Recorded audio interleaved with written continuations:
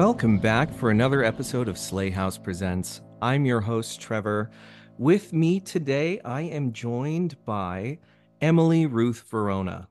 She is the Pinch Literary Award winner and Bram Stoker Awards nominee of work featured in magazines and anthologies that include Under Her Eye, Mystery Tribune, The Ghastling, Coffin Bell, Rust and Moth, The Jewish Book of Horror, and Nightmare Magazine. Her debut thriller, Midnight on Beacon Street, is available now from Harper Perennial. She lives in New Jersey with a small dog. Welcome, Emily. Hi, Trevor. Nice to be here. I'm so excited to have you here.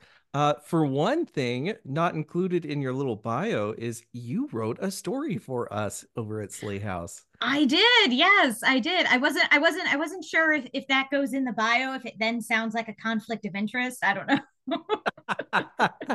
It's not a conflict of, I'm very interested, so I feel no conflict there for sure.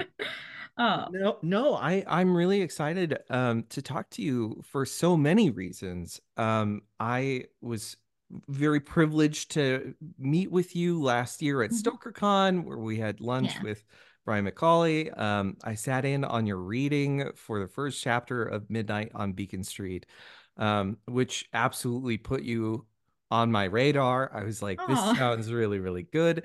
And then the more I read of your stuff, the more I'm like, what a singular talent you are in oh. this industry. So I'm stoked to talk to you.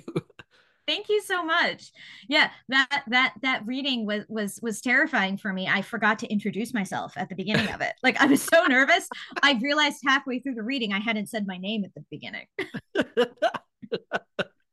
I love it. I love it so much. I feel like a lot of this, forgive me, this nervous energy bleeds out into your fiction. And it's Oh, one of the absolutely. things that just gives it so much dimension for me. I mean, the reason why I love your work is because you weave in so much emotional impact with your characters, and it gives them a voice and an authenticity that I think you can't find elsewhere.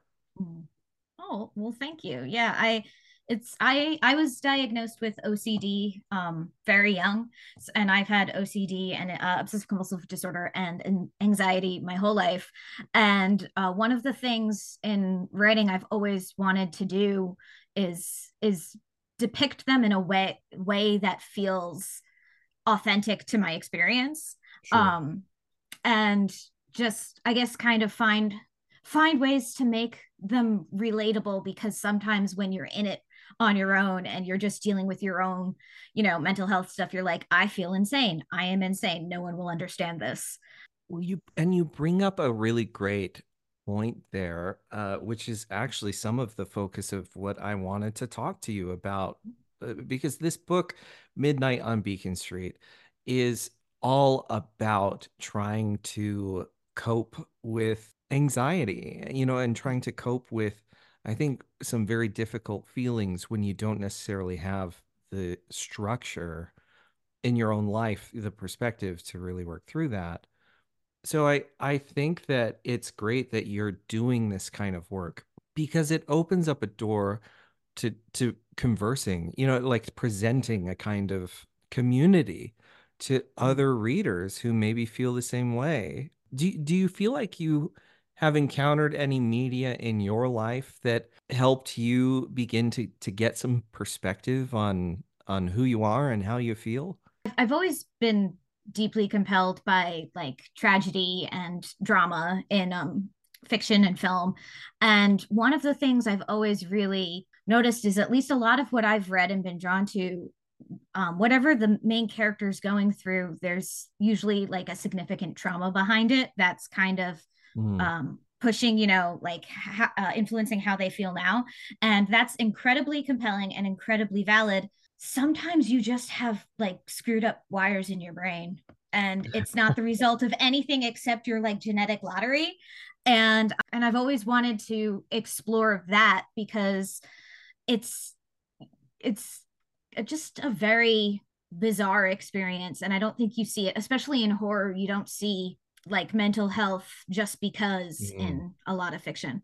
Yeah, I've had this conversation with Jeremy over at Slay House pretty often, because one of his novels that was published and then that we published through Slay House dealt with a character who had schizophrenia, and he's really motivated to try to, depict some mental health issues in a way that maybe feels a little bit more authentic. And I think that representation is really important, especially as, speaking as a millennial. I think that my generation certainly was not very well diagnosed. And even now, with all of the advancement that we've made in psychological sciences and, kind of understanding the working of the brain, we are still missing, I mean, whole groups of kids, who probably need these diagnoses, but we ignore some of those signs. Mm, And we don't talk about it so much.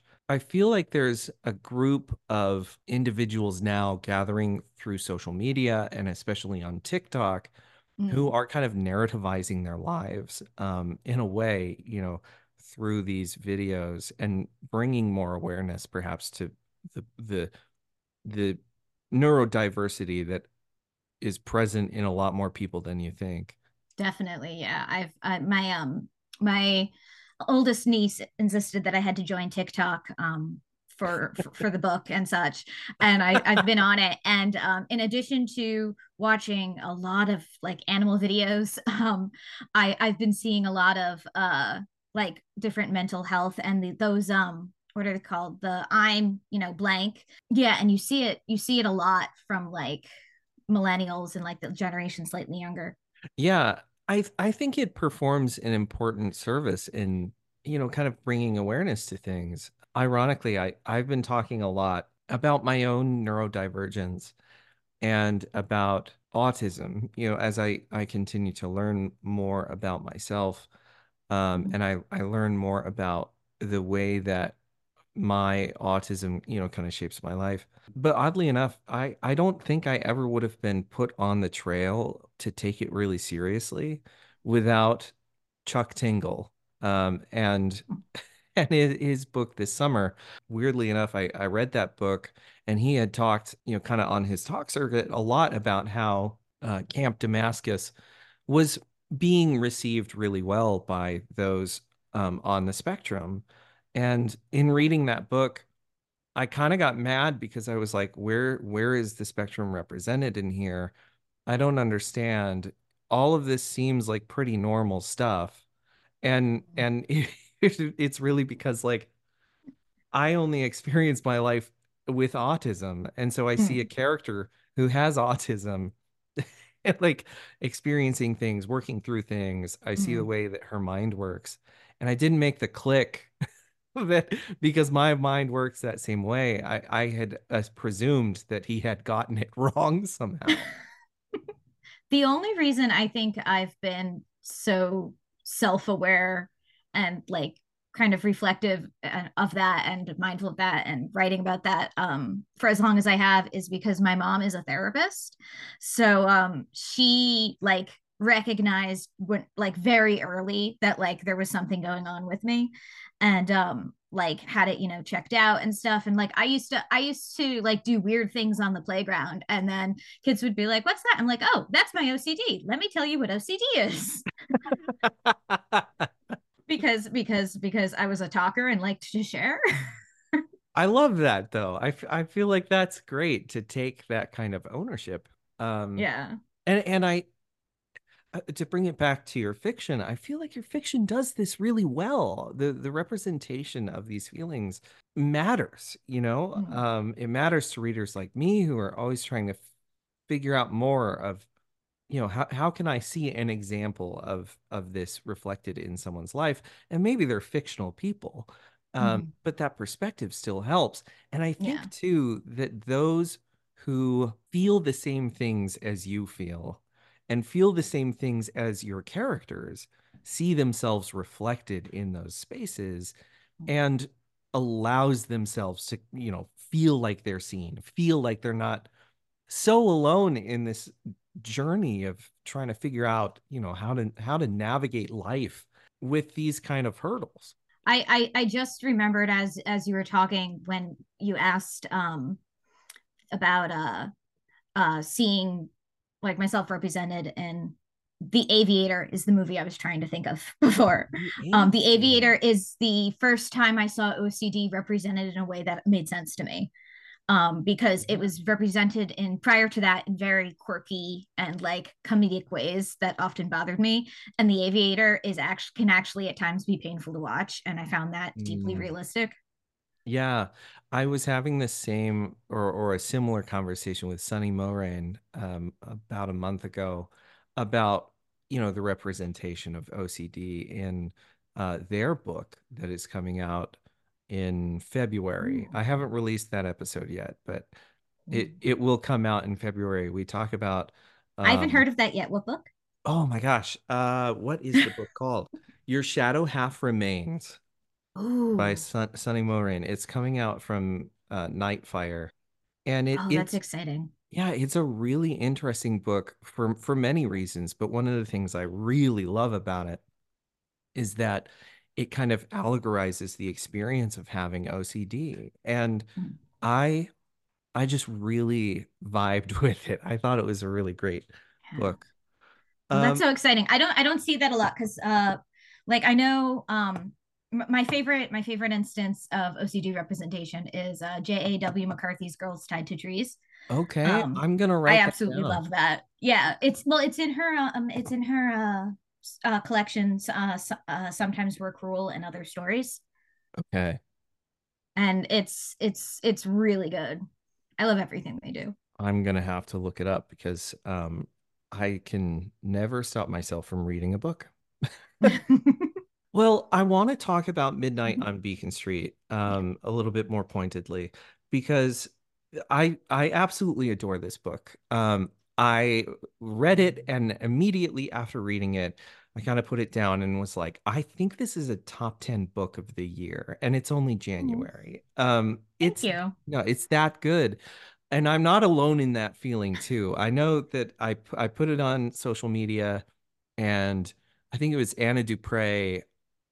She came, it kind of slid into my DMs and was like, "Tell me about this book, because I think I'm gonna read it next. Did you like it?" And I said, "Yeah, I have a lot of thoughts." We talked about it for days afterwards, because it's just Emily. It's so good. Oh. So if you don't mind, I would love to hear from you. Just what is Midnight on Beacon Street about? And then we can start talking about some of the stuff that this book does. Well, Midnight on Beacon Street is set in 1993, and it is the story of a teenage babysitter who's looking after these two kids while their mom's out on a date for the night. And the babysitter has a lot of anxiety, loves horror movies. And at the top of the book, it's midnight, and the little boy that she's watching is standing in a pool of blood in the kitchen. And so the rest of the book goes back and forth between his perspective and the babysitter's perspective to fill in the blanks of what happened throughout that evening. I love so many things about this, especially because I feel like babysitter fiction, and especially like babysitter thrillers, babysitter I love it so horror. much. Oh my gosh, it's one of my favorite tropes. So, I I love it mean, so much. Yeah. hit me up. Like, I want to hear what appeals to you about the babysitter fiction. Like, why was this the story that you just had to get out? There's just something about like hanging out in a suburban town, like on, a Friday night or something, and things going wrong that I just find really, really compelling, regardless of the time period. Like I don't know, I think also like especially like those kinds of stories, since they're so rooted in like being in someone's home, you get like really strong vibes for whatever era it takes place in, whether it's Oh, set yeah. whether it's set in the time period it's being made or written, or whether it's set at a different time. Like you really get a sense of it in a way that I find really compelling to watch. I also just generally love super like confined set and time Mm. movies, like the Alfred Hitchcock movie Rope that takes place entirely in the course of one afternoon in an apartment. I love stuff like that. So the opportunity to write a book that all takes place during the course of one night was really exciting to me. So your main character, Amy, the babysitter, is a huge fan of horror film, and horror Yeah, movies. And I find that to be a really interesting kind of meta commentary because she's in this kind of babysitter horror moment, but yeah. she's so aware of the babysitter horror tropes and kind of movements of horror. So I want to kind of open up to you a little bit. How does horror speak to you about some of these bigger issues of life, and how do we comfortably engage with horror knowing that it is a fear-inducing medium or genre, fear-inducing genre when we are ourselves might have a lot of anxiety? I drew a lot of Amy's relationship with horror from my own, and I've always felt like horror is like it it's like a roller coaster. It gives you an excuse and a reason to feel these exhilarating fear feelings without it being like it makes them predictable and confined and safe and like a way that as someone who's anxious all the time I find really comforting because it's like, oh well, I'm going to sit down and for an hour and a half and watch this movie, and not only am I going to be safe while doing it, but all of the anxiety I feel while I'm watching it is going to feel extremely valid because it's actually supposed to be scary. So, so Mm. the anxiety I feel all day long for an hour and a half is normal because even people who don't have anxiety can, have like their heartbeat get a little faster when they watch a horror movie. I love that. I love that a lot. And I think you're right. I feel like in a way, having some kind of a media to interact with it can act like we're controlling the situation, right? Mm-hmm. Because I feel like a lot of anxiety is worrying about the things that you can't necessarily control outside of yourself.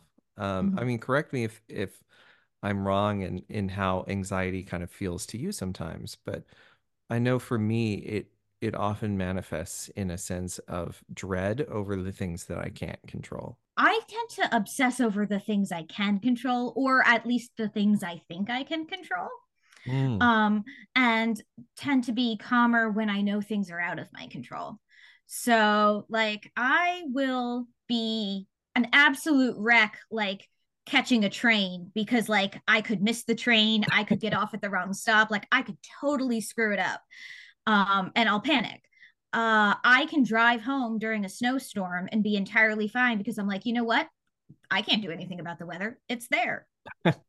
So, how does this kind of manifest for Amy through this really harrowing night in the novel? She goes through a lot of feelings, and they're kind of all over the place. And I think one of the things that kind of maybe helps her focus is that so much is going on that it keeps her busy. And as long as she's busy, she feels kind of distracted from the anxiety. Like as long as she's looking after the kids, she can put them before her own feelings. Mm. And so she really dives into that and makes, the whole making sure they have a good time and they feel safe and looked after the focus for the night. There's kind of an empowerment through authority there present throughout the book that, again, I find really compelling and interesting. And yet, Amy constantly kind of self-doubts herself as she Mm, makes these decisions. There I don't want to spoil anything in the book because it's so good, but there are multiple moments throughout the book when she is faced by something that I think even under the best of circumstances yeah, would be so difficult to deal with, and yeah. she's constantly having to navigate this space of like the interior anxiety and this exterior, show of authority. Mm. And there's a lot of conflict there for her that I find to be really beautiful. Yeah, yeah, she has a lot of choice paralysis, which I think a lot of people can can relate to, at least people I know who have anxiety or who are neurodiverse. Ben is another character in this book for whom we get a point of view.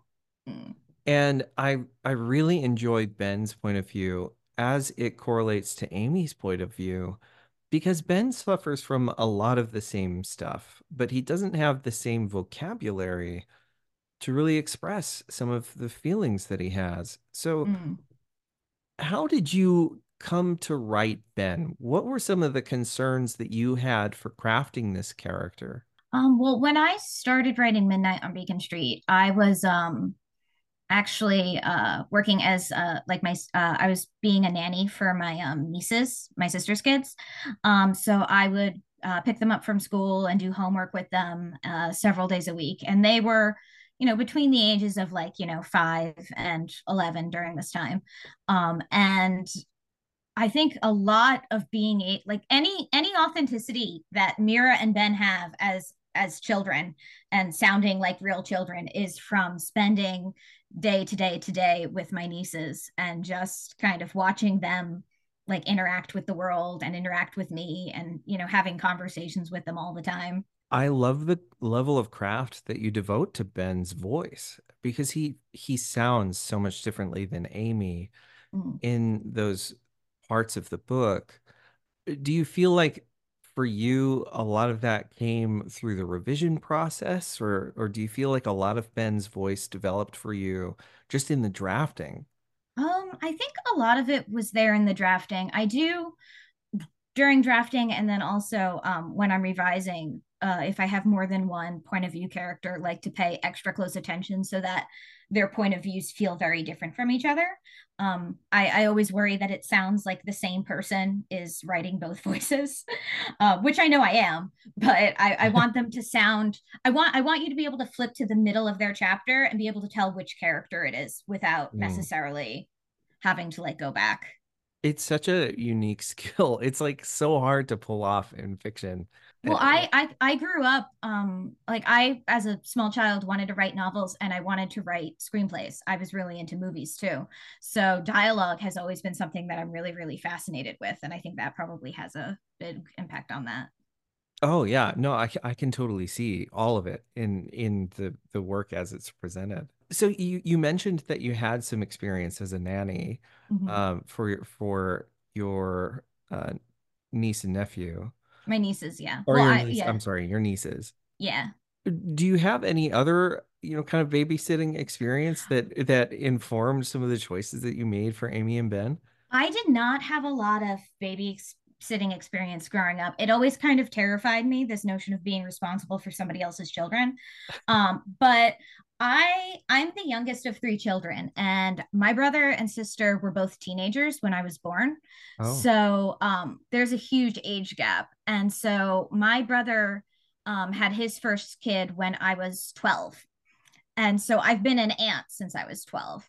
And I've spent a lot of time watching his kids and my sister's kids and being an aunt to them and watching them grow up and stuff. And I think a lot of all of my like babysitting adjacent experience comes from spending so much time with them. While I was writing it, I was telling my nieces about it.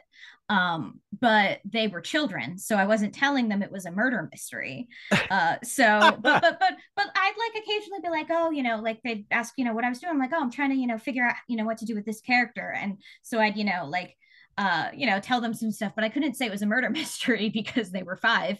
So I said it was about a missing purse. I just said it was a mystery. Like a purse was missing and they had to figure out who did it. And so that way, I could be like, oh, I'm not sure, who the villain should be. And I actually had them give suggestions at one point.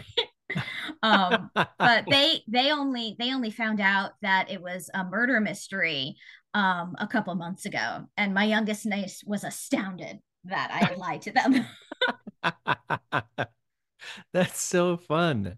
As a kind of contribution to babysitter horror and babysitter thrillers, what were some of the concerns that you had coming into the book that, like a trope you wanted to address or ideas that you really wanted to explore, specifically with the language of this subgenre?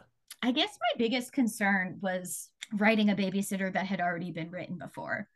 I wanted, it's, even though she as a character and throughout the book, we talk about babysitter a lot and we talk about specifically Halloween a lot throughout the book. I wanted her to feel like a very distinct own person and not, I liked having a lot of nods to Halloween, but I didn't want to feel like I was just repeating Halloween. Yeah, I think that's the one that everyone remembers. Mm, Even when I was reading through the book, I was trying to think through because I've seen a lot of these movies, but a lot of the time it boils down to it's like Halloween and then When a Stranger Calls. Like mm, those are kind of the two I feel that dominate this space the most. mm, And yet your book felt, ah, gosh, it felt so real to life in a way that really took me back because I don't often expect that of this particular subgenre to really mirror the experience of being a babysitter.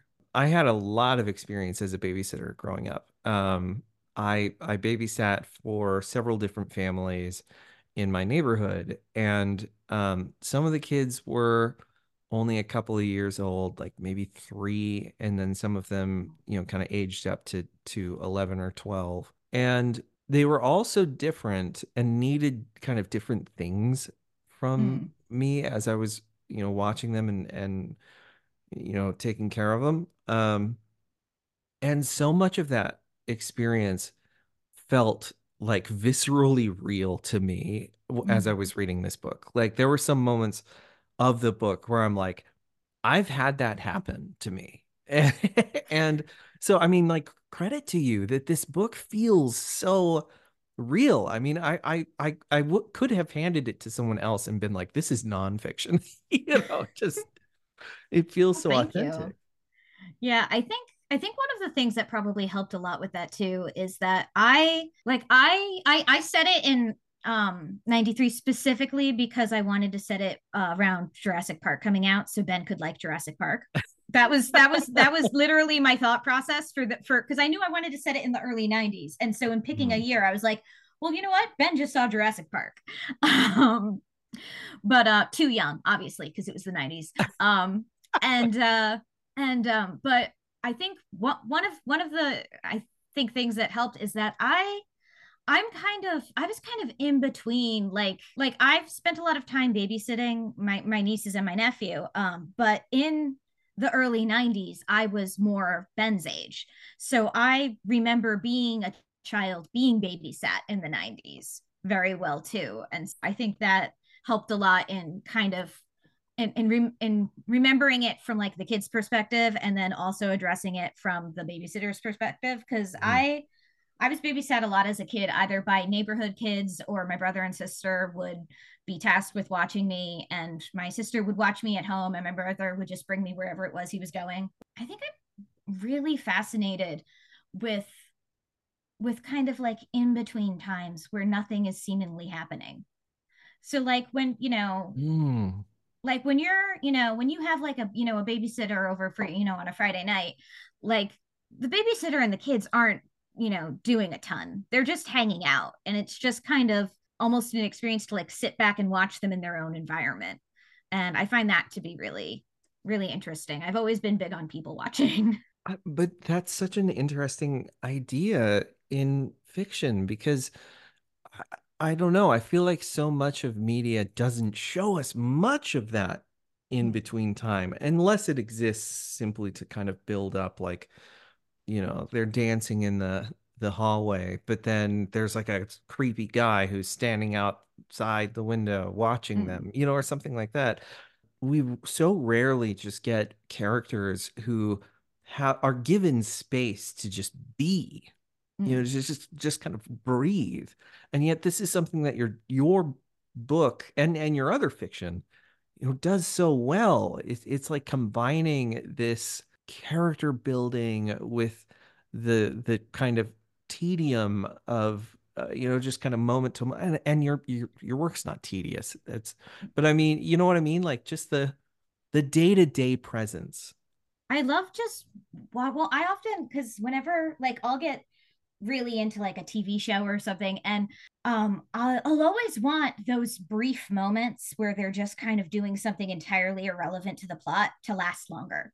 Like I always Mm, want to see more of that because I always just want to kind of live in their world a little bit. Like mm. I Lord of the Rings could add 2.5 hours to the Shire of just hanging out there, and I would be okay with it because I just want I love I don't know if I want to call it slice of life, but I love like just kind of like peeking in and like seeing Mm. things unfold, even if they're not particularly pressing or high stakes.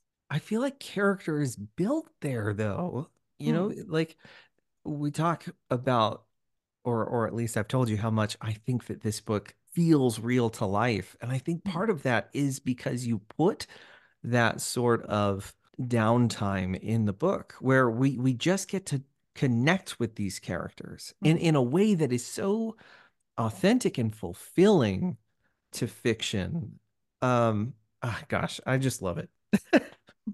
Well, I also think it's important to see characters when they're not engaging in like all of the really exciting moments because I think it's more compelling to see how they react during really stressful scenes and interactions in comparison to knowing how they act when absolutely Mm. nothing is going on. Mhm. When we see too the way that they carry themselves and think about themselves, and then the way that they act and the way that they actually are, that's a big question that I think the book poses is kind of how do we deal with the things that we feel? How do we take authority, for example, over anxiety? And I think part of that is like in order to establish it, perhaps you have to have characters who are able to kind of live and we're able to kind of see who they are when the threat level is low. You know, like Mm-hmm. we get to see where they are and who they are as they just go about their lives. And it creates a baseline for them so that way Yeah. as things happen you know where they are when they're set you know at neutral. Yes, yeah. It's you do this so beautifully in all of your fiction. I just absolutely adore it. It's so good. Gosh, I want to talk so much more about this book, but I feel like if I go any further, I'm just going to spoil everything in it. My my favorite movies have always been, and I think that thus I've written a book that it's in order to talk about the fun stuff about it, you have to ruin all of the things that happen in it.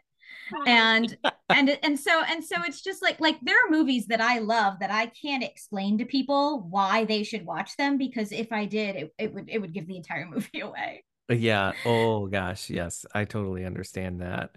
Well, perhaps instead of just talking about the many things that happen in this book and why everyone just read this book. Seriously, it's so good. But perhaps do you have maybe some comp recs from movies that you drew from? You know, maybe people should go out and like look for these little things. I've always been the first like teen slasher movie I can remember watching with any kind of clarity is Scream, and I absolutely love it. I realized when I said it so this book so early in the 90s that I wouldn't be able to reference Scream at all. Which was rough, but I think also ultimately for the best because if you get too self-referential in the Mm. self-referential, I might have spiraled a little. Um, but I have absolutely always loved Scream. I'm a huge fan of Halloween for all the same reasons that Amy is. The scenes she points out are scenes that I personally have spent a lot of time thinking about. It's absolutely nothing like this, but I do think everyone should watch The Babysitter on Netflix with Samara Uh, Weaving I do love that movie. because it is so much fun. It is an absolute delight. Yeah. It is such a fun off the walls babysitter movie and it's just I think it's a classic. I just love it so much. Yeah. I love the way too that you kind of keep this subgenre fresh. You don't just take one trope and then do the same thing that we've seen over and over again. How did you, you know, kind of consider these kind of classic hallmarks of this subgenre and what to incorporate, and then what was really just your story that you really wanted to tell. Well, I started writing the book and I continued writing it for on and off for 3 years. And then I shelved it for a really long time. And then I kind of got back on it. And honestly, that was the reason it took so long, was trying to kind of craft like a babysitter story that felt authentic and interesting and unique in its own way in comparison to all of the films that the book was referencing. And I think that's why, because I stalled out on the last third of the book um for like a couple years. Like I just didn't know how to write it. Like I knew Mhm. where I wanted to get, but I didn't know how to get there. That's so interesting to me because the book feels so cohesive. And I know a lot of that is like, you do a lot of that in the revision process. Mm. But it's so beautifully poignant. It's so clear in its tackling of issues like anxiety, tackling its issues of trauma, and how we kind of give ourselves over to these things and how we fight back against them too. Um, it's such a heartfelt book. Maybe I should just spend 10 minutes and just tell you how much I loved it and why, but I just can't get over this book and how beautiful it was. Heart was one of the, because I had some absolutely wonderful beta readers, and my agent, obviously read it, my editor read it, and one of the things I got back across the board was that it felt like it had a lot of heart in it, and I hadn't. It wasn't something I set out to do when I started writing it, but I started to see how much that meant to people as I was getting feedback on it. I just wanted them to feel real. I just wanted, I just, in approaching each of them, just wanted to kind of follow the thread of what felt authentic to them. And then I kind of worried about like structure and format and like arc after that. But kind Mm. of following the through line of who they were as people kind of came first. Well, it gives the book so much strength. So, for those who are really interested in finding out more about your fiction, where can they follow you online? Well, because we now live in a world with 1,000 social media platforms, I am Emily R. Verona at most of them, including Twitter, Threads, Instagram, and Blue Sky. And now TikTok, because my oldest niece had me join TikTok. Um, and I also have a website, www.emilyruthverona.com. Awesome. Well, thank you so much for coming and visiting with me. Thank you so much for writing this book. It's just it's such a beauty. I really, really can't wait for people to get their hands on this book because it's so wonderful. And I'm so excited about future projects. Oh, thank you so much. Yeah.